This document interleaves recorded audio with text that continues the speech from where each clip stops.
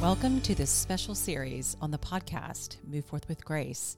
We will be reading the book of Luke starting today through December 24th. This is such a lovely way to get into God's Word each day leading up to Christmas Day, because you get to know the Savior of the world right up to the very day we celebrate His birth. I am your host, Angela, and want to first of all say that I'm not an expert in theology or church history or a minister, and I never will claim to be. I'm a wife and mother who has been reborn and want to be of service to God in gratitude for calling me back home. Welcome to the podcast. The Bible that I will be reading from is the Founders Bible. It is a New American Standard Bible, and it does include historical documents from the Founders era. Truly is an incredible Bible for you and your family, and you can find one at www.foundersbible.com.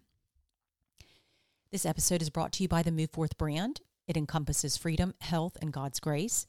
We are created in God's image perfectly and fearfully and wonderfully, and there is nothing that we need to do to earn His grace. He simply gives it to us. I have tips, resources, products that I love and use, and merchandise available on my website, and that is www.move-forth.com. One of my favorite products that I use each day, and they are featured on my website, are stem cell activation patches. Stem cell therapy can be very costly and can produce results that are short-lived, which is why these patches are so brilliant and they are not considered to be therapy. They activate our own body's production of stem cells and support our health and well-being, all while optimizing our immune system. You can check them out on my website. Thank you so much for being here. Thank you for becoming less like you and more like Jesus. Let's go ahead and move forth with grace today. So this is going to be a very special month. I started doing this, reading the book of Luke, back in December of 2020. And this was before I had read the entire Bible. And it was the perfect thing, the perfect habit, the perfect way to get me to get into God's Word each day. And the habit stuck.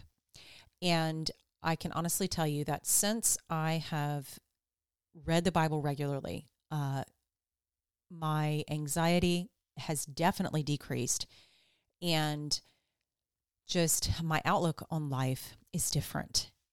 And this is a wonderful tradition that you can begin, that you can do with your family. And it is a way for you to get to know Jesus, leading all the way up to the day we celebrate His birth. So may this bless you. May this bless your home, your family, and may this be a tradition that you begin as well. Thank you for being here. Luke chapter 1. Introduction.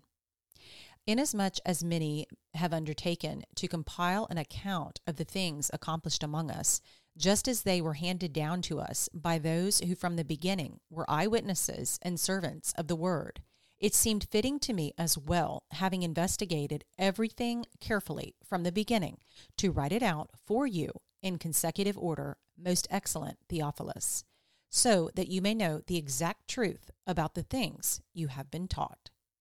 Birth of John the Baptist foretold. In the days of Herod, king of Judea, there was a priest named Zacharias of the division of Abijah, and he had a wife from the daughters of Aaron, and her name was Elizabeth. They were both righteous in the sight of God, walking blamelessly in all the commandments and requirements of the Lord. But they had no child, because Elizabeth was barren, and they were both advanced in years.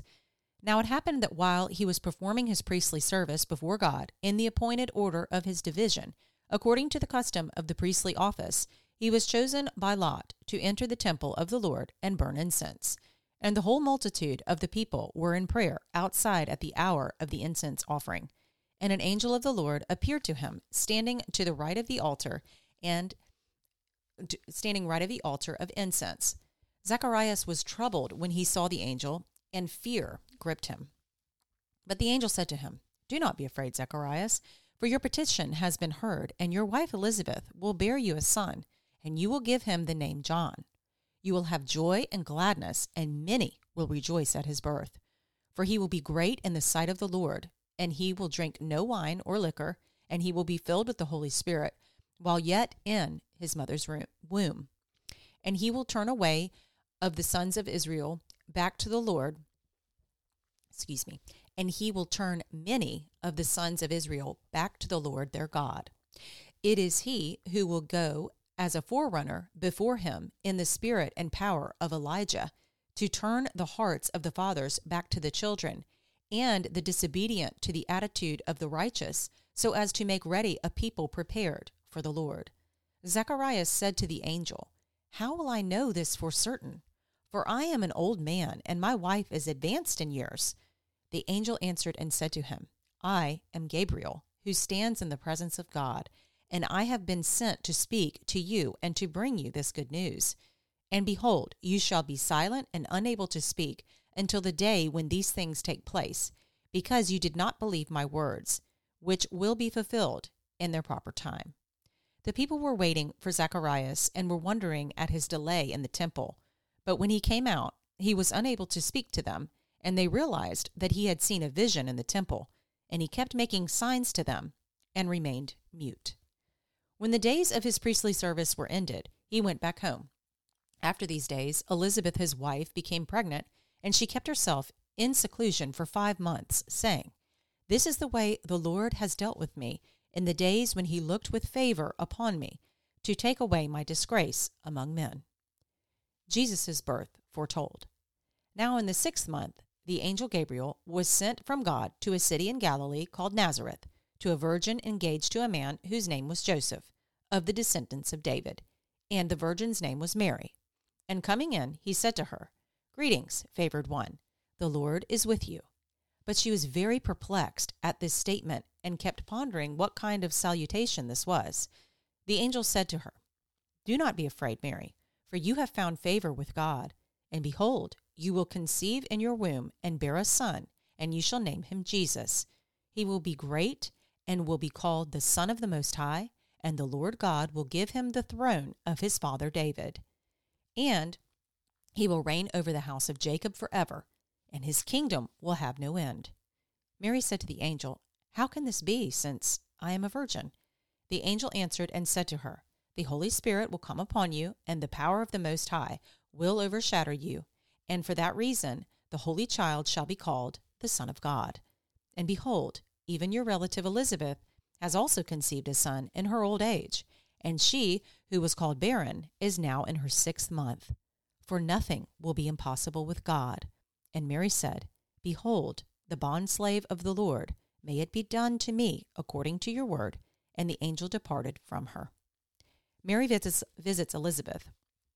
Now at this time, Mary arose and went in a hurry to the hill country, to a city of Judah, and entered the house of Zacharias and greeted Elizabeth. When Elizabeth heard Mary's greeting, the baby leaped in her womb, and Elizabeth was filled with the Holy Spirit. And she cried out with a loud voice and said, "Blessed are you among women, and blessed is the fruit of your womb. And how has it happened to me that the mother of my Lord would come to me? For behold, when the sound of your greeting reached my ears, the baby leaped in my womb for joy. And blessed is she who believed that there would be a fulfillment of what had been spoken to her by the Lord." The Magnificat. And Mary said, "My soul exalts the Lord, and my spirit has rejoiced in God my Savior, for he has had regard for the humble state of his bondslave. For behold, from this time on all generations will count me blessed. For the Mighty One has done great things for me, and holy is his name. And his mercy is upon generation after generation toward those who fear him. He has done mighty deeds with his arm. He has scattered those who were proud in the thoughts of their heart. He has brought down rulers from their thrones, and has exalted those who were humble. He has filled the hungry with good things, and sent away the rich empty-handed. He has given help to Israel his servant, in remembrance of his mercy, as he spoke to our fathers, to Abraham and his descendants forever." And Mary stayed with her about 3 months, and then returned to her home. John is born. Now the time had come for Elizabeth to give birth, and she gave birth to a son. Her neighbors and her relatives heard that the Lord had displayed his great mercy toward her, and they were rejoicing with her. And it had happened that on the 8th day they came to circumcise the child, and they were going to call him Zacharias after his father. But his mother answered and said, "No, indeed, but he shall be called John." And they said to her, "There is no one among your relatives who is called by that name." And they made signs to his father, as to what he wanted him called. And he asked for a tablet and wrote as follows, "His name is John." And they were all astonished. And at once his mouth was opened and his tongue loosed, and he began to speak in praise of God. Fear came on all those living around them, and all these matters were being talked about in all the hill country of Judea. All who heard them kept them in mind, saying, "What then will this child turn out to be? For the hand of the Lord was certainly with him." Zacharias' prophecy. And his father Zacharias was filled with the Holy Spirit and prophesied, saying, "Blessed be the Lord God of Israel, for he has visited us and accomplished redemption for his people, and has raised up a horn of salvation for us in the house of David, his servant, as he spoke by the mouth of his holy prophets from of old, salvation from our enemies and from the hand of all who hate us, to show mercy toward our fathers, and to remember his holy covenant, the oath which he swore to Abraham our father, to grant us that we, being rescued from the hand of our enemies, might serve him without fear, in holiness and righteousness before him all our days.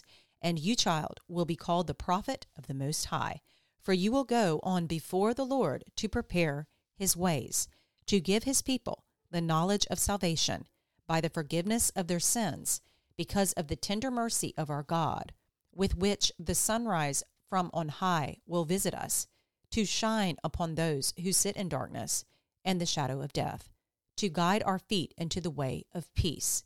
And the child continued to grow and to become strong in spirit, and he lived in the deserts until the day of his public appearance to Israel.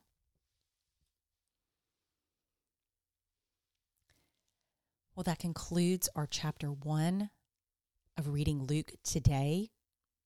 Thank you so very much for joining me during this very special time, and I look forward to being with you again tomorrow.